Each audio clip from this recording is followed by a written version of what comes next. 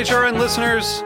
As we celebrate our 15th year, we are deepening our commitment to giving voice to the next generation of food systems storytellers, and we need your help.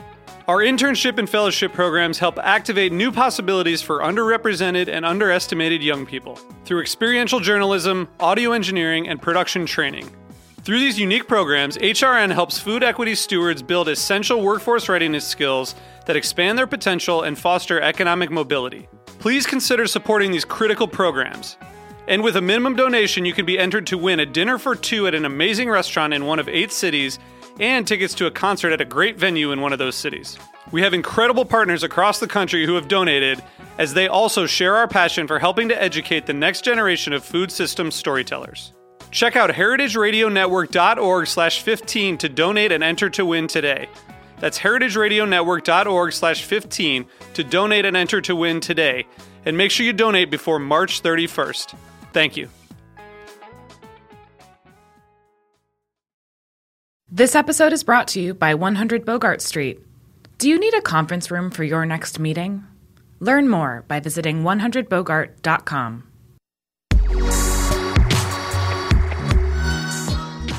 Hey, this is Hannah Forden. I'm the program manager here at Heritage Radio Network. This year, we're celebrating HRN's 10th anniversary, and I want to thank all of our listeners and members for being a part of an incredible year of food radio. We never would have made it this far without all of you. So HRN is now in its summer fund drive, and this is when we turn to you and ask that you make a donation to help ensure a bright future for food radio. Whether you listen to one show or 20, there's a reason why you keep tuning in week after week.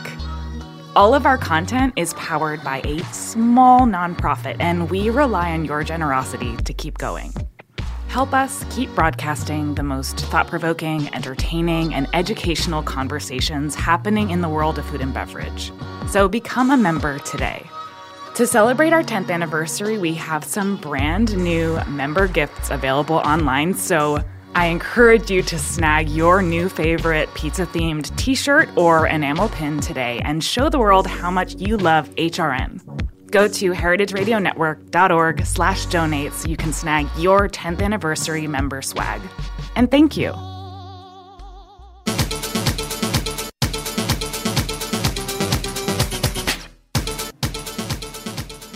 Hello, hello, Heritage Radio Network listeners tuning in from 150 countries around the world, about 1 million listens a month. And today, I bet every single one of them is listening to Tech Bites, the weekly show on the Heritage Radio Network, where we talk about the intersection of food and technology.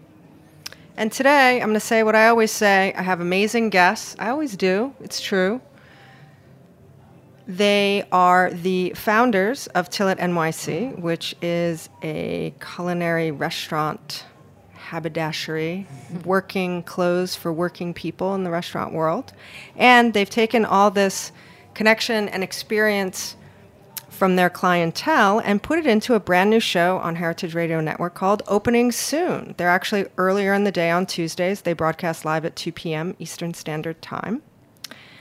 And their show is about opening a restaurant and the journey that you take and the things that you should do. And they have a lot of great guests ranging from chefs to restaurateurs to vendors, everything from branding to build out to business plan.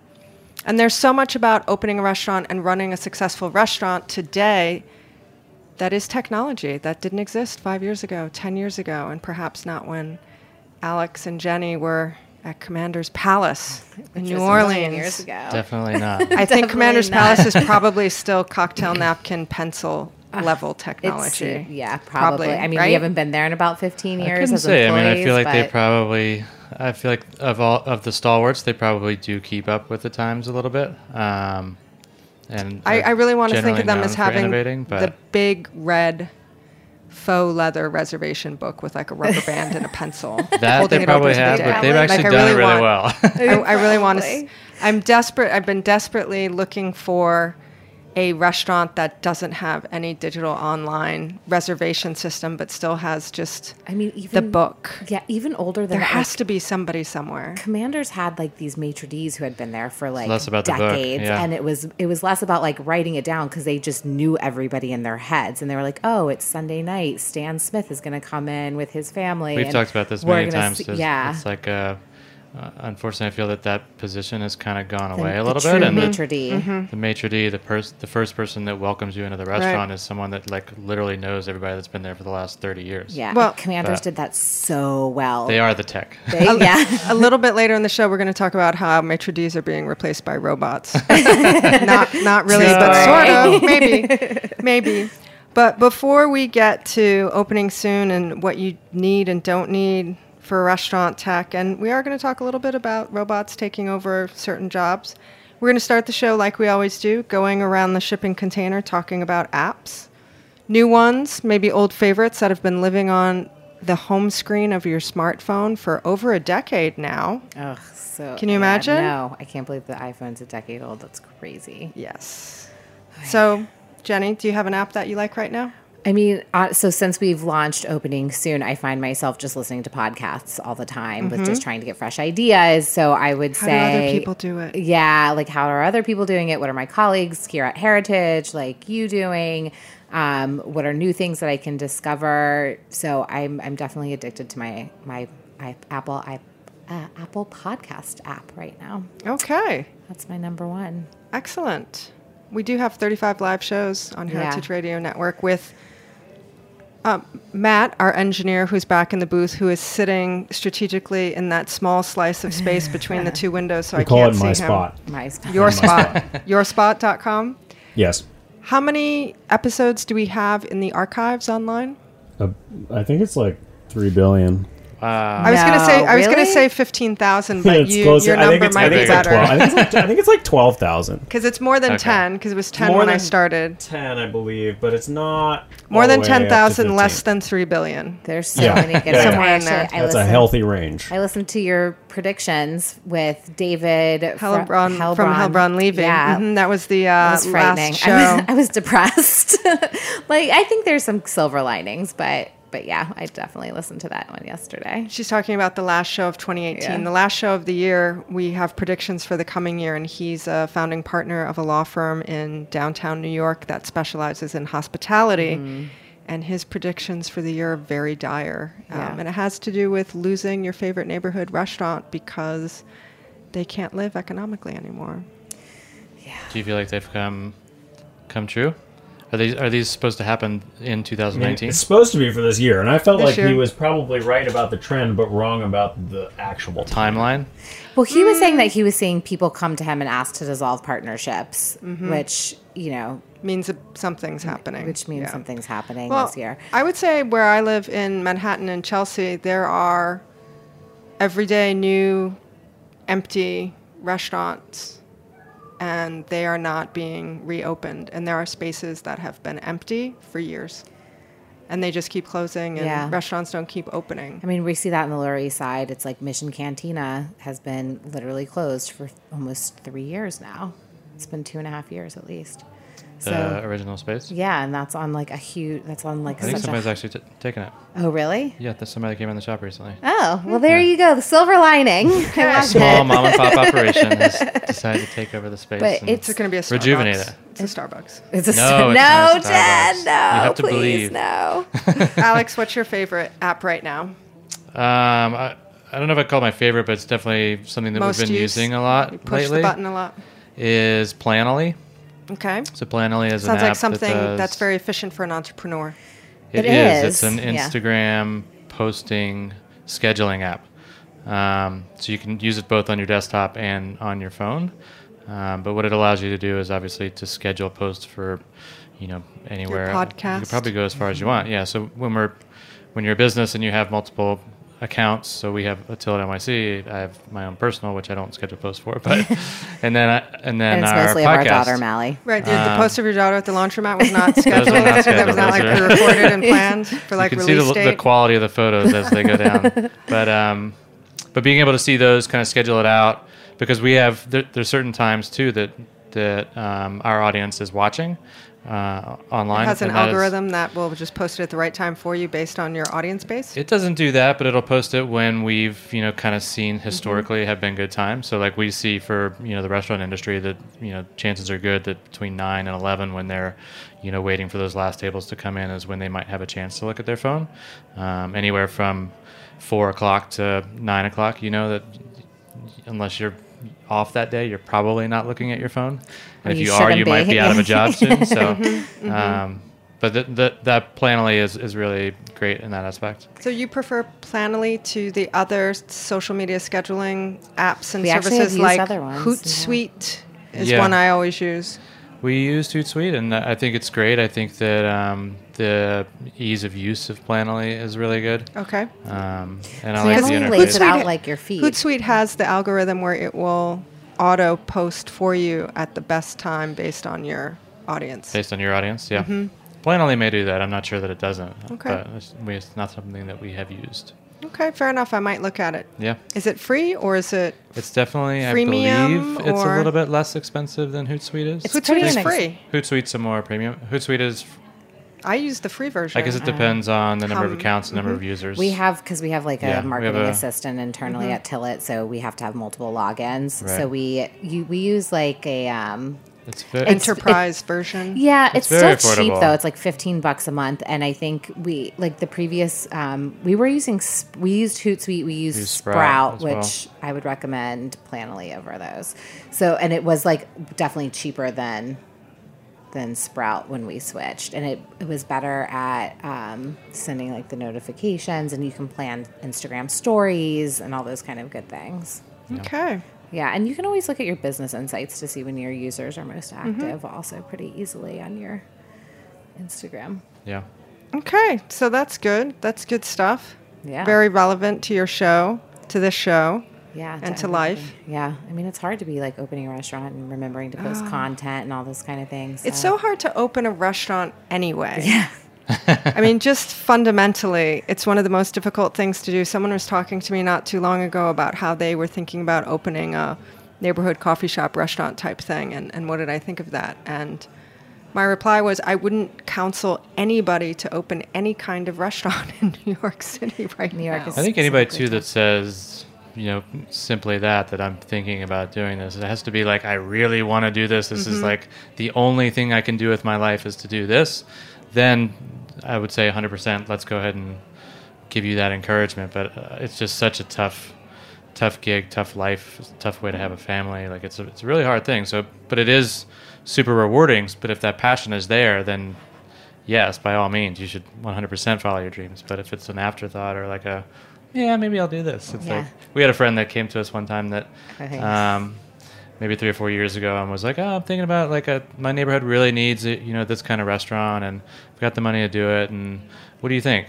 He's I was also like- he's like a tech guy who has 5 kids and wanted to be able to take his kids somewhere to eat on the weekends with their baseball team and friends. So he was like, just had no idea about what Anything. the grind Had is. no idea about anything. Yeah, so he like asked Alex. So Alex sent him. We back. connected him with Yeah. a restaurant consultant, and I think that they Actually, I think basically, we connected him with Helbron and Levy. I believe we did. Yeah. Yeah. Okay, there we go. And so I think that they kind of We're just come- gave we him a little bit of a We walk can end through. the show now because we've come full circle. We've definitely come full circle. Yeah. And scene. Yeah.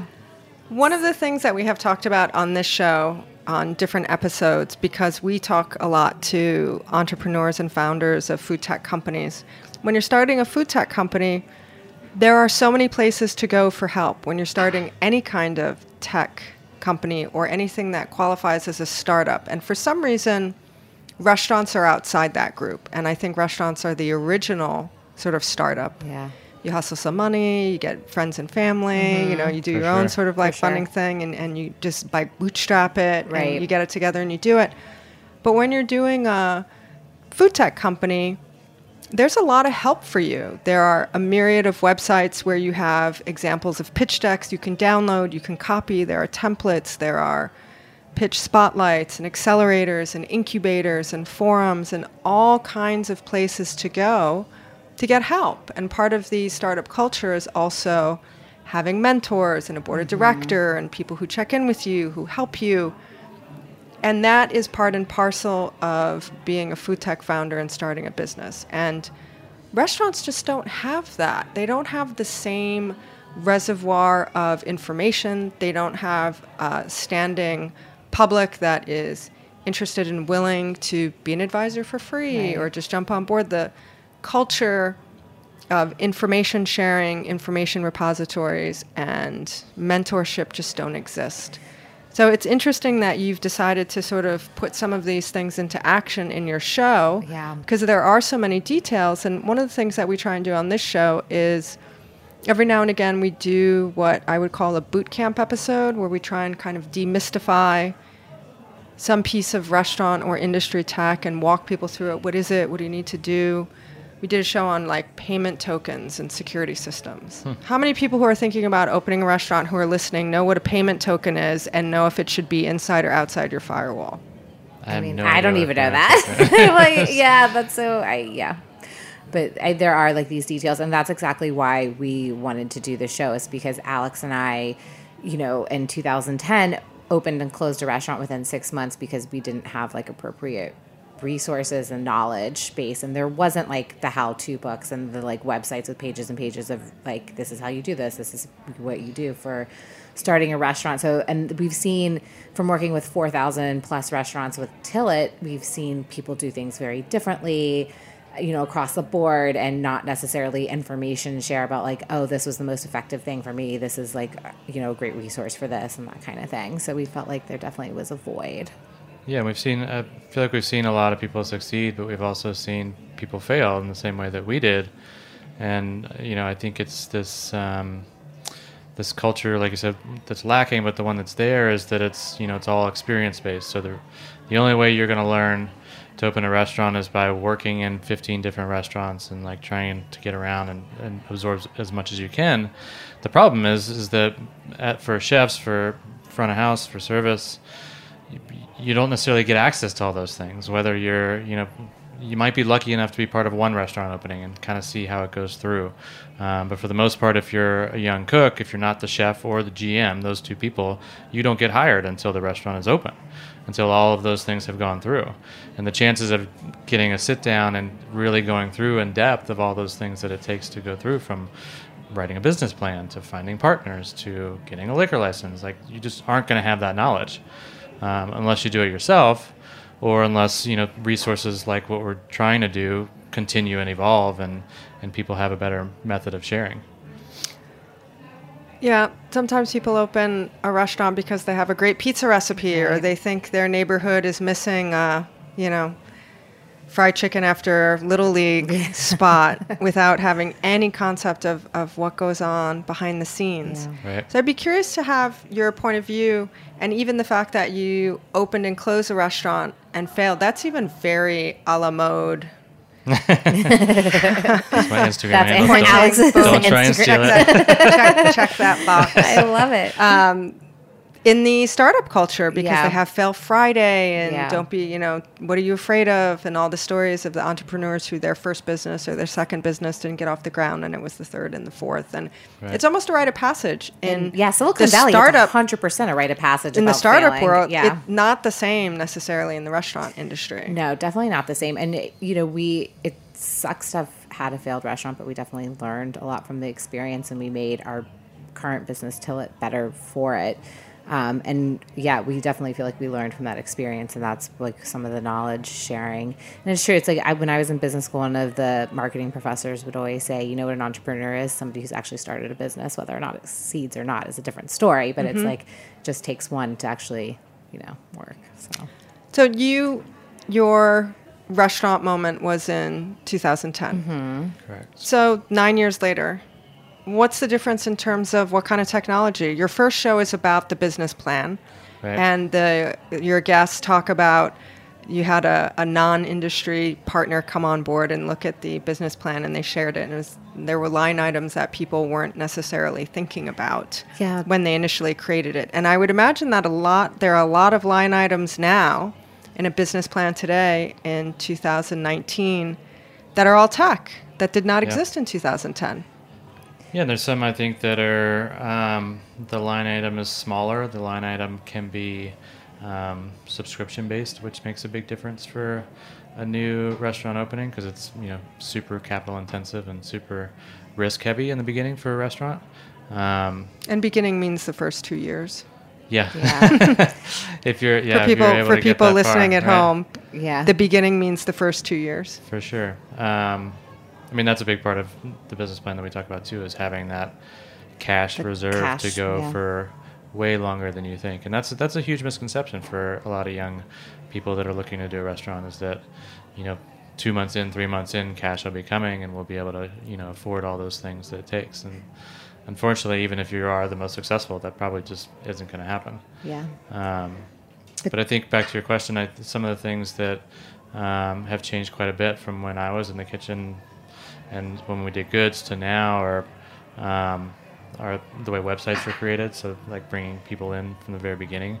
So companies like Get Bento that basically can create an entire welcome storefront for you online, which is how people are finding new restaurants. I think we had like a splash page with like one picture and like a link to like a PDF. We had to have a developer do it. Yeah, and I'm sure and it probably cost $5 or $10,000. Well, because there was always And that it's like- shady person who would come in and say, "Yeah, I can build you a website. It's Yeah. going to cost $50,000." Right. And nobody Exactly. knew And If you what don't that know and no involved, one's so offering- people would Yeah. say, "Okay," and then Wow, you would talk to websites are people expensive. exactly, Like- and then I Yeah. need a server, and what's Right. that about? Right. Like not a waiter server, but a Yeah. electronic the server, and yeah. Right. and then you need somebody to be a search optimization person, so you're going to pay somebody so people can find your website. I mean, it was Right. also, it's because people don't know what's involved. There's a lot of shady. There was a lot of shady with website building at the beginning. I mean, Bente's sure. done a good job of game changing that for sure. We have a great episode actually with Crystal Mobiani, who's the CEO and founder. She's been on the show a couple times. I really like having women CEOs and founders on the show a lot.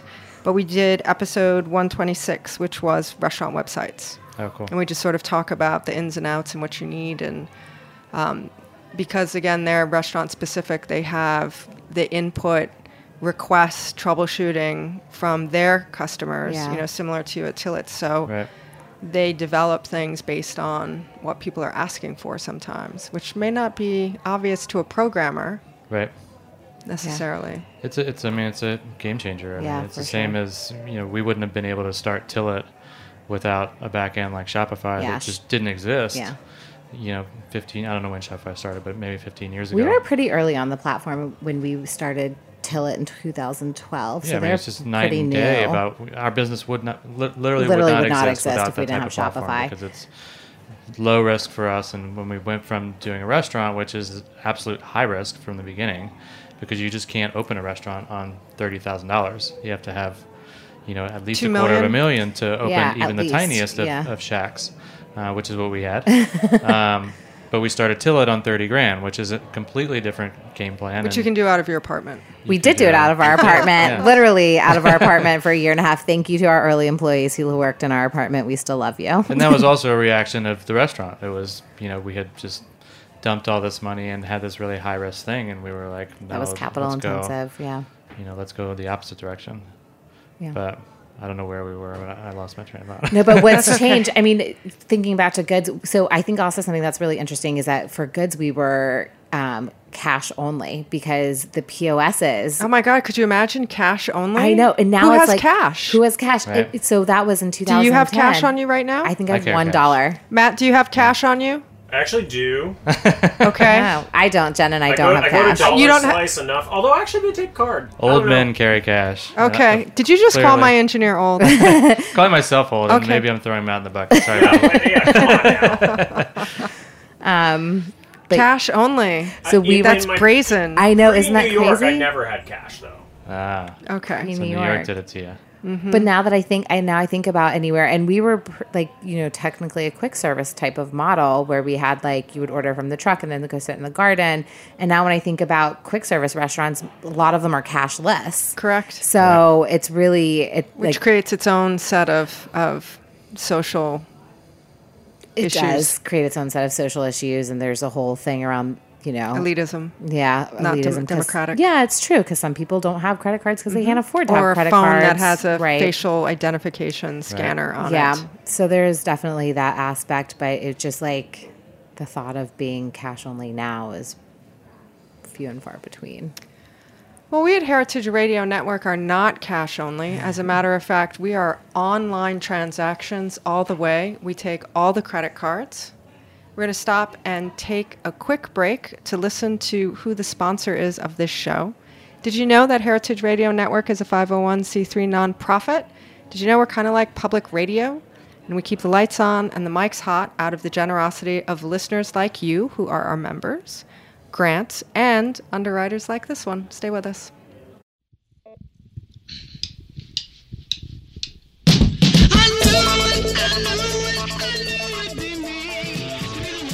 This episode was brought to you by 100 Bogart, a new building in Bushwick, Brooklyn, with meeting and event spaces available for on-demand booking. Looking for the next perfect outdoor location for your next gathering? Host your next event at 100 Bogart's impressive rooftop, just steps away from the Morgan L stop. It's one of the largest and tallest roof spaces in Bushwick, boasting 360-degree views of Brooklyn, Manhattan, and Queens. 100 Bogart's rooftop is available for your next networking event, fundraiser, special performance, or photo shoot. There's approximately 5,000 square feet, ample space for up to 100 guests. For more information on hosting an event at 100 Bogart's rooftop, email info@100bogart.com or call 718-362-3539. I've been standing all night, but I know she can't see. Well, if you're just joining us and you're wondering what the hell you clicked on, this is Tech Bites, the weekly show on Heritage Radio Network where we talk to innovators and influencers in the food tech space. Are you an innovator in the food tech space? Are you a CEO or a founder of a food company, a new food tech product, or maybe a restaurant tech software platform? Are you looking for funding?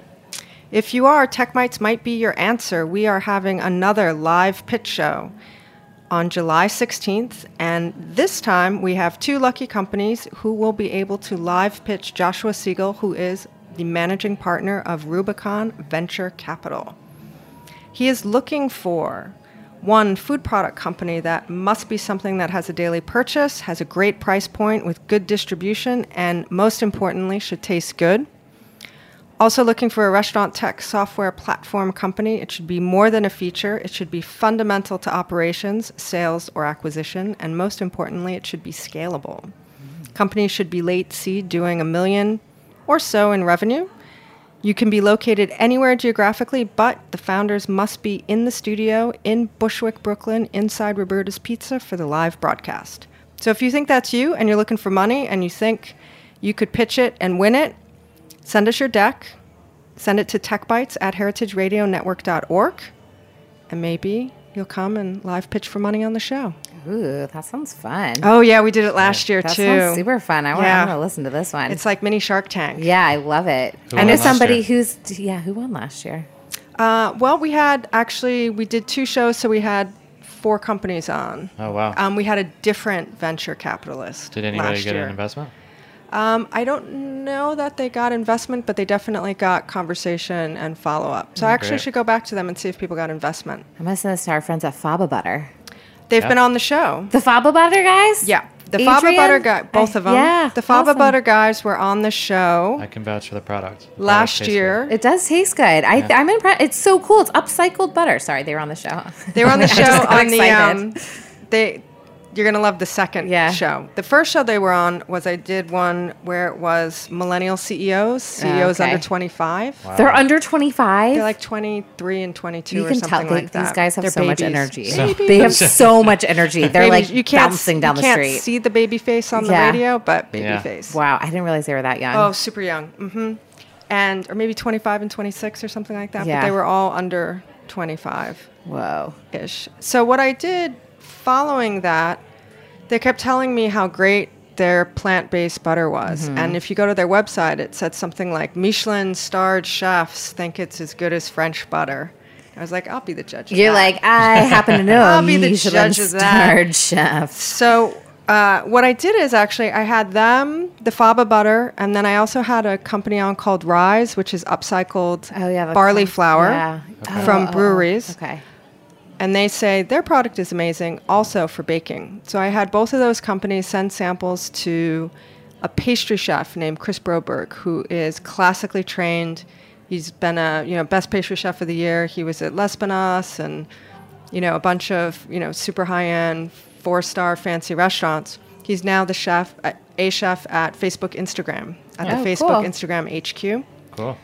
So I had everyone send him product, and he baked classic French baking with it, and then came on the show and talked about it. So cool. Because he's super technical and very scientific about melt points and protein. Right. He went all modernist cuisine on it. Just got deep into that and super geeky, but it was really fun, and he liked both of the products. Did he use them together exclusively, or? I don't think he used them together. I think he used them independently so that he could baseline them. Right.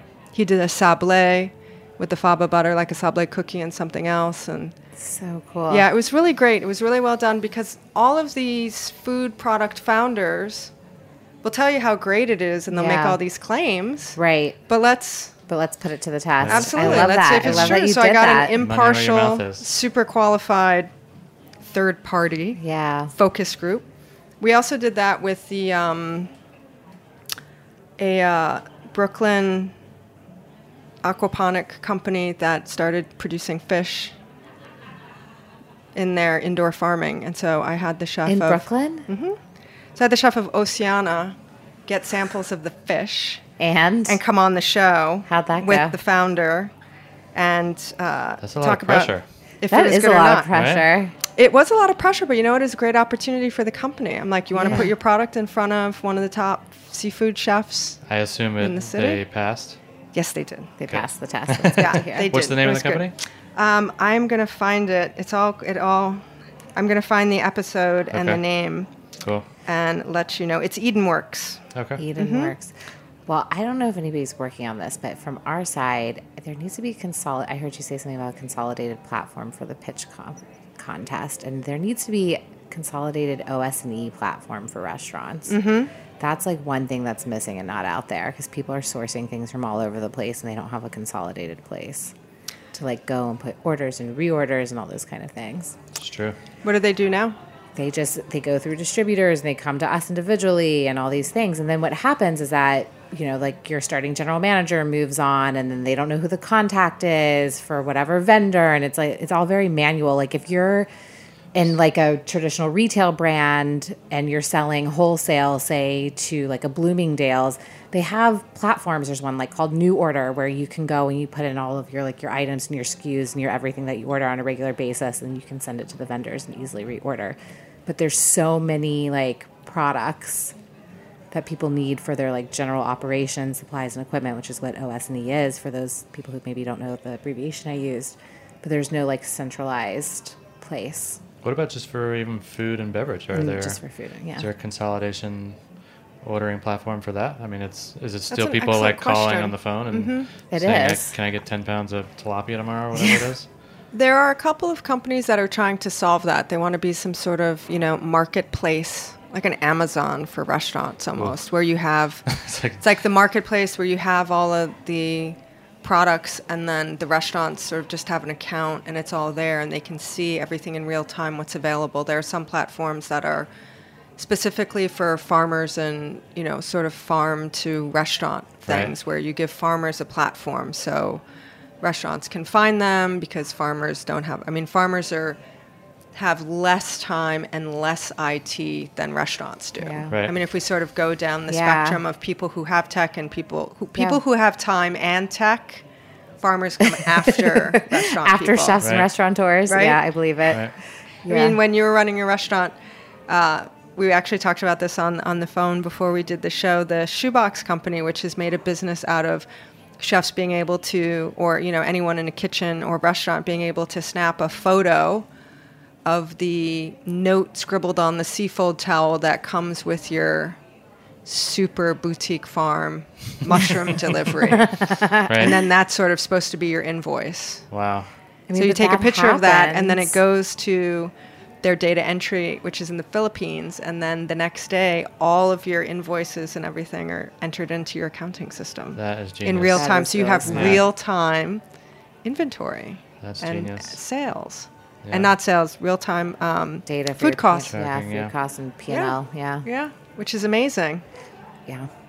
Yeah, Because we all know they live and die by the margins right now. Yeah. right. And it's not helpful if you get that information 3 or 4 months after the fact. Yeah, I mean, when could we you had- run your business? Could you No. run Tillit if you didn't have inventory and P&L I literally look in at real our P&L time? literally every day. Like I have like real-time accounting. All of our bank is integrated into the accounting service. And I like probably look at our P&L like 2 or 3 times a week just Yeah. to see. Like, I think it makes it very hard for accuracy. yeah. And this is probably one of the causes and one of the reasons that there are such slim margins in restaurants, because there aren't, efficient ways of properly tracking everything from ordering to inventory to invoicing, like you said. Yeah, I remember Goods, we had like a receipt box and it would get like reconciled like quarterly. It was next to the cash box. It was Yeah. definitely next to the It cash was. box and covered in grease, and like you were lucky if the cook who received the like whatever There order were a lot actually of got it. there were Yeah. a lot of problems, and a lot of those, were our own mistakes. But there were a lot that were, just a There problem weren't. with the industry. It was Yeah. the same. Not with available. Us Tools finding were not farmers. available. We had a hot dog that was like sourced from a farmer upstate, and like it was a monumental mess to find this gentleman, and then he couldn't keep up with our demand, and trying to find someone else was another mess, and so he had like You couldn't even get him on the phone, right? It was was it was like crazy, yeah. it was like impossible to even order from him because what you're saying is farmers have even less time than chefs and restaurateurs. right. But he wanted to sell the product to us to get his product out there. That there just wasn't a good way to connect the two of us, and Thus far, I haven't seen any platform that's been very successful. yeah, I think it's probably hard to sign restaurants up. People, I don't know as what much it as is. restaurants want to be innovative or have new technology or be more efficient and effective, that want and desire is balanced against deeply rooted habits. Yeah. Yeah. And deeply rooted, albeit sometimes dysfunctional, traditional ways of doing things. And Yeah. it's hard to kind of get the monolith we into... put a towel loop on our apron, and we had chefs complain because they can only put their towel in the strap of the apron because that's where they put it for the last 15 for the years. last 20 It's years. like, It literally, we were like there's trying. some of those yeah. things that are just Sometimes we'll do like when we do product habits. development. Yeah, it's a- yeah. Yeah. definitely I know a someone who habitual would tell culture. you, no towels on the apron. But for some, it's like, yeah, they have to like tuck the towel into the towel strap or into the waistband strap of the apron. And like when we tried this new design and tested it on a bunch of people, it was Yeah. like, brain explosion. Yeah. My goodness. So when you had Goods to now, did you have a social media assistant who was doing the social media? Did you have a digital social presence? At What Good- was your internet tech stack? Goods was pre. Goods was 2012 we is had no, Goods was Instagram. 2010. 2010. So that was pre-Insta. Goods was pre-Instagram. That's pre-Instagram, Yeah. but that's Yes. definitely Twitter and Facebook. Facebook, I think we had. tweeted. I remember people Tweeting. tweeting. I do remember Twitter. I Yeah. don't know who did it. Big A Ice Cream Yeah. did Twitter. That's how they first started, where you knew how to follow the truck. The trucks were big on Interesting. They had a Twitter great early. Twitter homepage that had sprinkles. Luckily, our truck sat in one spot, so we didn't have So to. you knew where to find us. But I remember tweeting specials. I tweeted for us There were probably 3 tweets on the Goods account. on the Goods Instagram or the Goods Twitter account. We had a website, Very and basic. I think that was yeah. probably And you were the cash extent. only, so you did not have any sort We of didn't payment have a platform. POS, no. We had no payment platform. We had no POS. It was very tech light. Yes. And now that I think about it, it's like that seems crazy. We probably would have seen some of the red flags earlier had we had a little more. yes. You know, our red flags were in our numbers, and on the accounting side. And I feel like we definitely would have seen some of those things had we had a better platform, had we had a business plan. Step one. Step one. Make Step business one. plan. Step Don't one, forget episode about it. one, make business plan. We talk about restaurant margins being already very small, and then technology being additional line items and add-ons that are expenses that continue to eat away at that margin. Do you think that that's an accurate portrayal that technology is more things that people have to pay for when you think about delivery systems and kiosks and social media and Wi-Fi and all those things? Or has it shifted? Do you have less people because you have a French fry making robot? Do you have less people because you don't need anyone to answer the phone anymore? Has it shifted, do you think? Or is it just add-ons and the margins are getting smaller and smaller? No, I think it's shifted. I think that, you know, as a business owner and starting your baby, that you have to be conscious of which of those pieces you actually need and which of those pieces are going to benefit your specific business. I think there's a lot that make it more efficient to both tell people what you're doing, to bring people in, to keep people interested, to all those things. I think you know, the Planoly's of the world can make it easier to get your story out to the way that people are receiving it. The Get Bentos are, you know, allowing you to have your digital storefront. Who's running those things, though, and when do they have the time slot in their day to run the bento box and the Planoly? I mean, I think, I don't know, I'm not in the restaurant, but I would have to assume it's a GM or an owner that are kind of managing those things. I think most restaurants probably have someone on staff, if not a contractor, who's doing social, or, you know, social and PR together. A lot of PR companies will do social for restaurants in a small way or in an abbreviated way. And then there's POS systems that I think are a big difference and more efficient. They can be subscription based now, which, you know, 15 years ago you were buying into this like crazy, you know, upfront cost that was like $25,000 plus that, you know, hardwired in your restaurant. And you 15 years ago. That's a lot of money. It's That's nuts. a ton of money. Yeah, I mean, yeah, the It's a ton of money today. Yeah. It's Forget a about lot of money. 15 years ago. Yeah. And then those things didn't have a lot of flexibility. So it's like hardwired in one spot. So like when you design your restaurant from the very beginning and you have this like giant box server where the computer sits and where the server sits and where, you know, the server stations are, you can never change that because now you're kind of stuck with it unless you have a technician that comes in and changes the whole thing for you. Now I think with, you know, like a Square or a Toast, like those kind of things, you can do a lot of the updates on menus and of the items on there and the changing the prices, and there's a lot more reporting. You can loop in delivery services. You can loop in your website. There's a lot more options for that should make you more efficient, and in turn, you know, hopefully make the margin a little bit bigger, I think. So. Yeah. No, and I think also that is true, and I think some of the things have made it easier and cheaper. So like you asked, like who's updating the websites? I think a lot of times it is like the general manager or somebody like that, and things like Get Bento are much easier because in the past they had to go through a developer, which would be like $1,000 every time you had a menu change and stuff like that. So in a lot of ways, and then now it's just like a simple upload and change kind of situation. Yeah, for sure. Okay, so much to talk about. Do you have plans to do some tech episodes coming up? We Maybe do. not this season, maybe next season? This season, we're just trying to get the basics down, but next season we want to keep deep diving into some good stuff. So if you have ideas or, you know. I think we definitely want to explore some tech, and I think there's a lot of tech in, you know, in restaurant equipment that we haven't even. We didn't even talk about the French fry making robot. We have to Flippy. talk about Out of time. Flippy is the French fry French robot. fry making robot. We haven't talked about Flippy. Next which is time real. on Tech Next Bites. time. Are you Or- making aprons for Flippy? I think Flippy's just an arm. Flippy I think doesn't the even- apron just might one go in the arm. fry oil. Flippy's going to put us out of business and the fry cooks. We're screwed. No, the fry cook's going to be reallocated to customer care. Correct, but we will not be. Shit, thinking we need a robot apron Quick, stat. quick. I'm thinking about, when I think of the French fry robot, I think of the person who makes the fries at In-N-Out Burger.